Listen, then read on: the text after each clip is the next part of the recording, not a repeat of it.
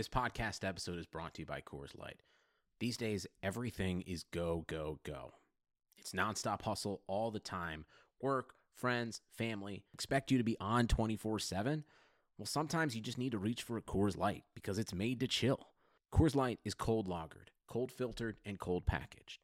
It's as crisp and refreshing as the Colorado Rockies. It is literally made to chill. Coors Light is the one I choose when I need to unwind. So when you want to hit reset, reach for the beer that's made to chill. Get Coors Light in the new look delivered straight to your door with Drizzly or Instacart. Celebrate responsibly. Coors Brewing Company, Golden, Colorado.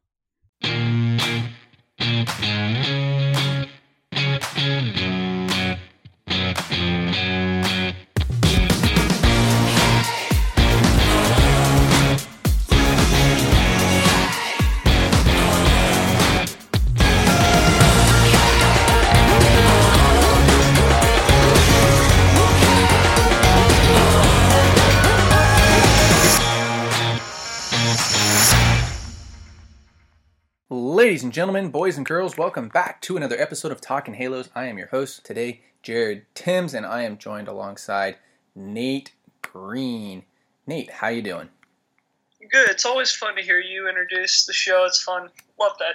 Good. I enjoy it. I think I've gotten a little bit better as time has gone on. Derek has been a great teacher, and, just listening to hosts around, baseball, Darren Sutton, Victor Rojas, Mark Guza. Honestly, it's kind of been nice to listen to those guys do their thing because it kind of gives me an idea of how I want to do things and how I would do things differently. And I don't know how my voice. I think my voice sounds pretty good too. I'd always thought that my voice wasn't great, and then I kind of started transforming it into something different, and it's actually not been too bad. So, guys, as always, we're going to be doing this podcast on a daily basis, and we appreciate you listening to it.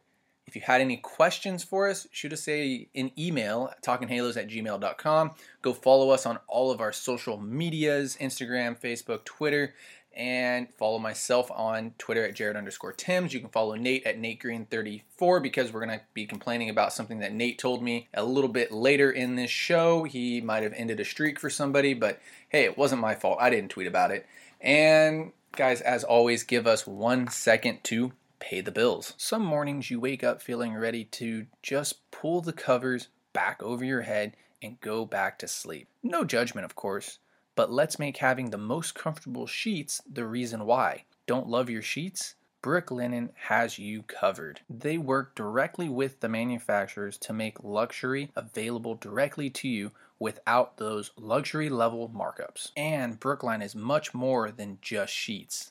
They've got comforters, pillows, towels, even loungewear, and so much more. So go to brooklinen.com and use the promo code BUDS, B-U-D-S, to get 25% off when you spend $100 or more. Plus, you get free shipping. Check out the description box for more, but that's BROOKLINEN.com and enter promo code BUDS, all in capitals, to get $25 off when you spend $100 or more. Plus, you get free shipping. Alright guys, enough with all introductions. Let's get this show rolling. And unfortunately, the Angels lost the opener against the Texas Rangers 6-4.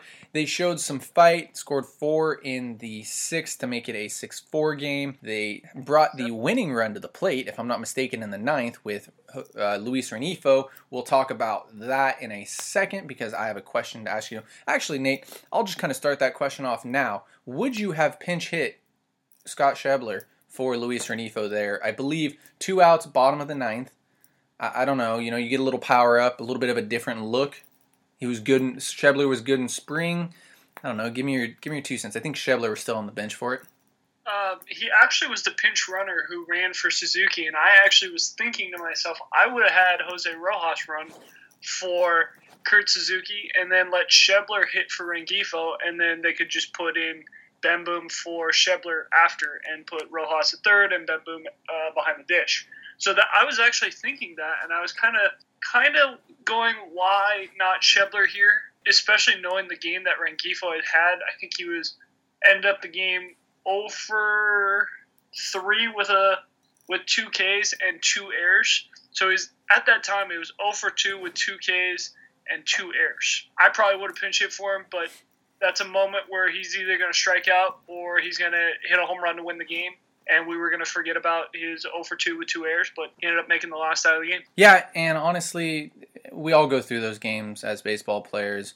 It's always, I guess, kind of a running joke that baseball players fail 70% of the time. I mean, I've been told that my entire life, and it's cool and everything, but when you fail more than 70% of the time during a game, it really sucks, and I feel for Renifo. He's been there before. So the Angels unfortunately fall to 8-6 on the season. They will be I believe a game and a half back of the Mariners. They have a 55.9% chance of making the playoffs according to Fangraphs, and honestly, still not a horrible start to the season. You hope the Angels can take 2 more from the Rangers, and just because the AL West is going to be open all year. It really will be. We'll continue to talk about it as the year goes on.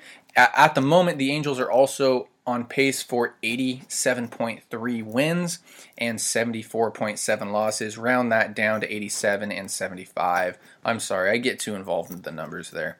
So round that stuff up and down, and that's what you're going to have. At the moment, the Astros are projected to be an 88-win team. So it's going to be open all year. It's going to be a lot of fun, and I'm super excited to talk Angels baseball with you guys on a daily basis. So Rangers pitcher looked really freaking good. Kohei Arihara, I believe is how you say it. I am the worst at names. You guys all know that.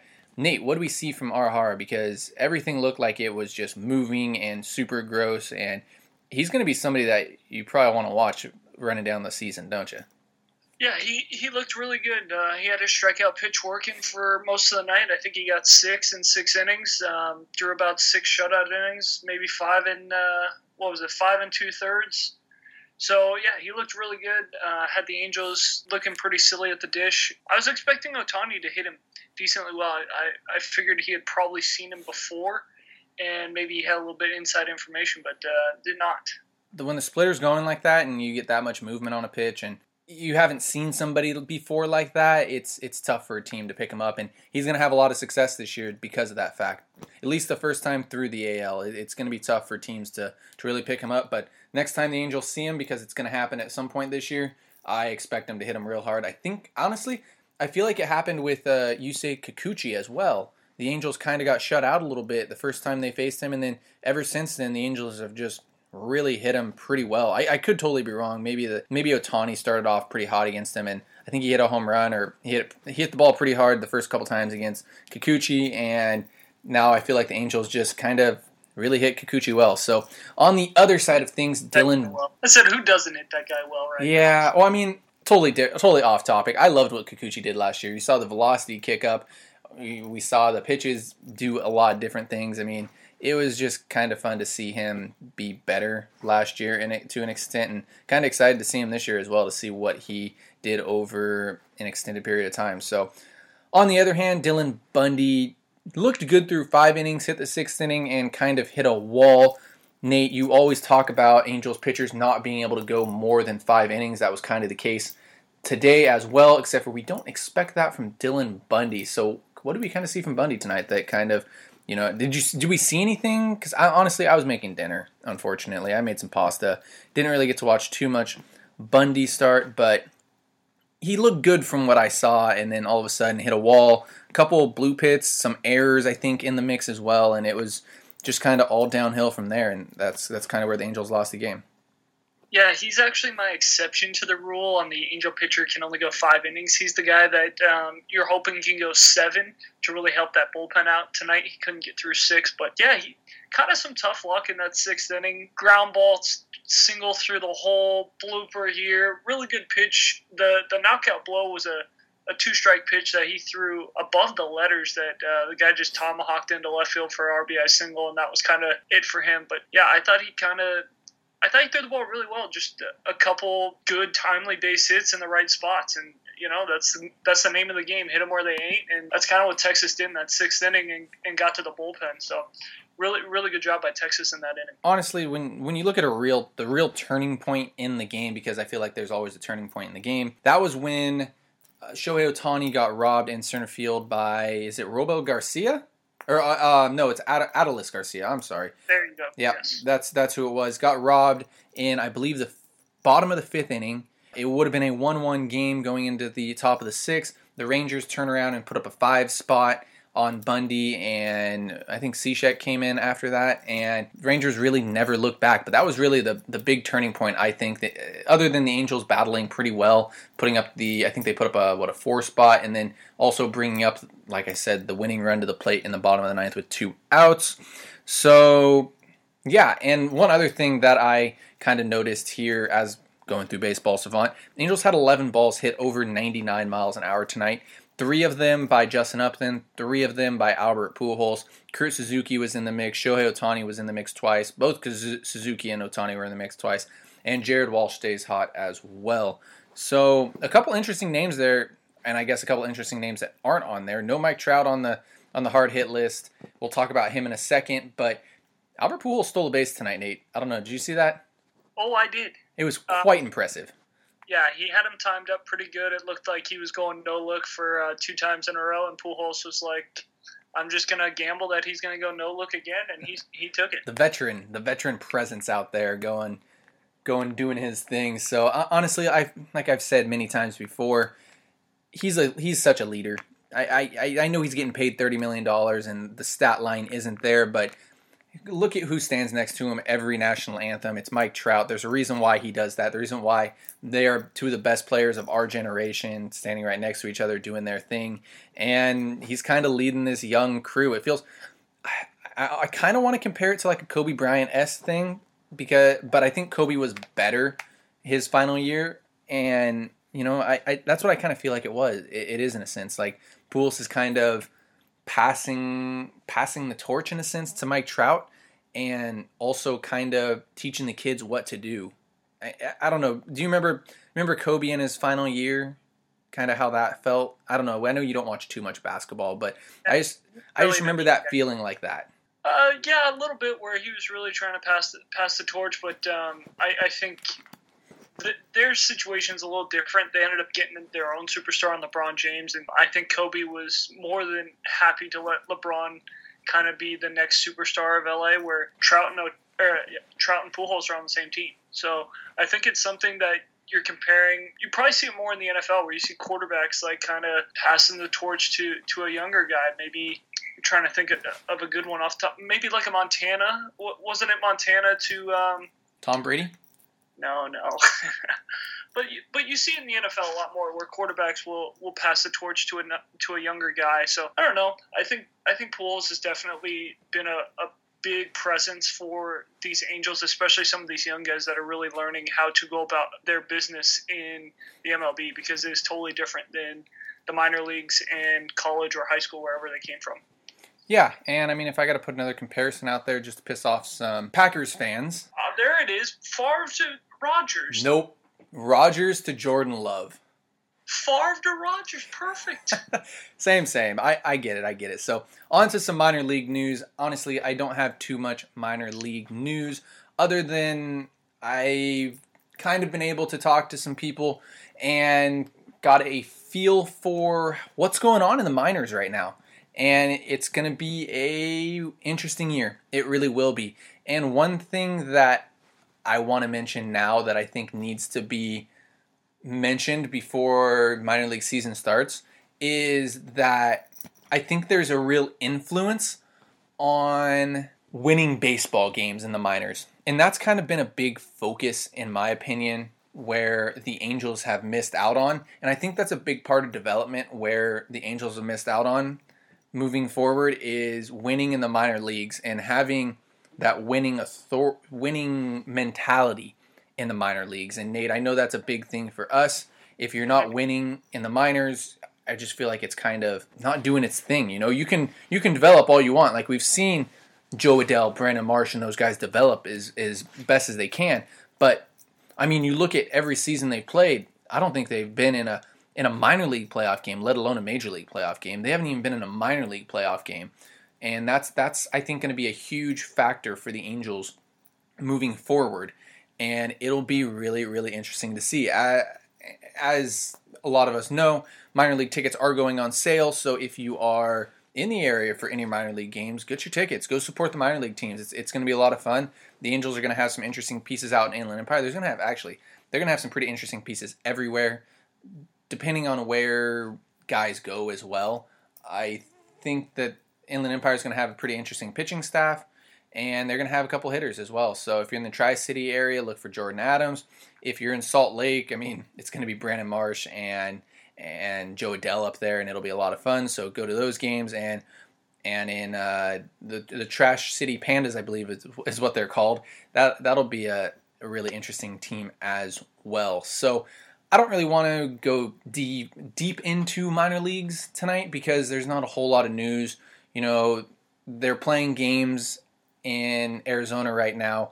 Basically all minor league games, so like single A, double A, triple A, are all playing games, and they're playing on games on all backfields, which is a lot of fun as well. But I don't want to get into names right now. We can get into names once we start seeing actual games and seeing videos of these players, and honestly it'll be a lot of fun to see what happens and how they develop. So Nate, let's get on to today's preview for today's game, and that'll be Shohei Ohtani against Jordan Lyles. Shohei Ohtani making his second start of the season. I believe they said he's going to be on a 75 pitch count limit. We don't know. I don't think if Shohei Ohtani will be wearing a Band-Aid to help with the blisters at all, but safe to say I don't think he will be hitting and pitching today, right? Yeah, I saw a report that said he will not be hitting today. I also saw a report that he threw a pen on Sunday, and he was not using anything on that blister. So no bandage, nothing. So I would expect him to be full go without any bandage. I would expect him not to hit, and I would expect to see pretty much what we saw out of him in his first start. Maybe not quite as deep into the game. Maybe it's for sure 5 innings and he won't go past that. But yeah, I think I'm really excited to see him back on the mound. Before we give an actual prediction to this game, let's get a Shohei Ohtani prediction. Nate, what do you got? And then I'll give mine. 5 innings, 1 run, 2 walks, and 7 strikeouts. Really taking advantage of that Texas Rangers offense there, huh? Yes. I like it. I think he gets into pitch count trouble. He'll probably go 4 1/3, give up 3 hits, walk 4, give up 2 earned, something along the lines of that, strike out 8. And I'm usually pretty dang close on that, so definitely listen to me. Also, back on to something we didn't mention because I kind of want to throw Nate under the bus. Let me kind of take a step back here. Mike Trout last night lost his 32-game on-base streak, and we can all thank that to Nate. Correct, Nate? No, absolutely not. I brought that up off the record, and you decided to tweet that, which you said you had no problem working with the jinxing of a possible Mike Trout in that situation. You said, I'm full go, I'm going to tweet it, and what do you know? Well, we blame Jared. Well, he looks to start another streak, and I have no issue thinking that he won't not start another streak because Mike Trout's unbelievable. But back onto the preview today, that's where we got Shohei Ohtani. I'm super excited to see Shohei Ohtani's. We saw him live last game. I know we weren't sitting together, but we saw him live. That was a lot of fun to see that. First time ever seeing him live, in my opinion. I just love watching him from camera angle because you get to see the pitches move. You get to see how hard he's throwing. I get to sit on my phone, take video, and it's a lot of fun just to watch Shohei Ohtani. So, Nate, let's predict the Angels-Rangers game for Tuesday. What do you got? Do you think the Angels win, lose? How many runs? What do we got? I think the Angels win. I think they win the game 6-2, and I think you're going to see Alex Claudio throw again, and I think you're going to see Tony Watson throw again. That's interesting. All right, and you're even going in depth into these pitching matchups too. I like that. I'm going to go. The Angels are going to win 9-3 or something like that. The offense is going to come alive, and they're never going to turn back around because I think Rendon's going to come back right around the corner. Lagares is pretty dang close to coming back. Felix Pena, if he's not already back, is close to coming back as well, and this team's going to be a lot of fun to watch down the road. So, Nate, any final thoughts before we get going here? The only reason I say Claudio and Watson is Texas is very left-handed, so I would expect to see Claudio. I would not be shocked if Claudio's the first guy out of the pen tomorrow, or today, excuse me. Yeah, no, definitely. It'll be interesting, and you bring up an interesting point with all the lefties, and it's I'm glad that the Angels now have lefties in the pen. There was a time when there were no lefties in the pen, and that was just kind of not great, I don't think. I think you need some type of versatility, some type of difference making in the bullpen, and having those lefties is for sure it. So, yeah, I have no final thoughts tonight, guys. As always, thank you so much for listening to this podcast. You can follow us on Instagram, Twitter, and Facebook. We're doing a lot of stuff on there. We're going to have, hopefully, a different person joining me every single night, whether it's Brock or Derek or John. I'm hoping to kind of switch it up every night just to give everybody a different look. Like I said, it's going to be a lot of fun, and as always, you can follow myself on Twitter at Jared_Tims. You can follow Nate and go complain to Nate because he broke Trout's streak at Nate Green 34. And thank you so much for listening to this podcast, and have a great rest of your day.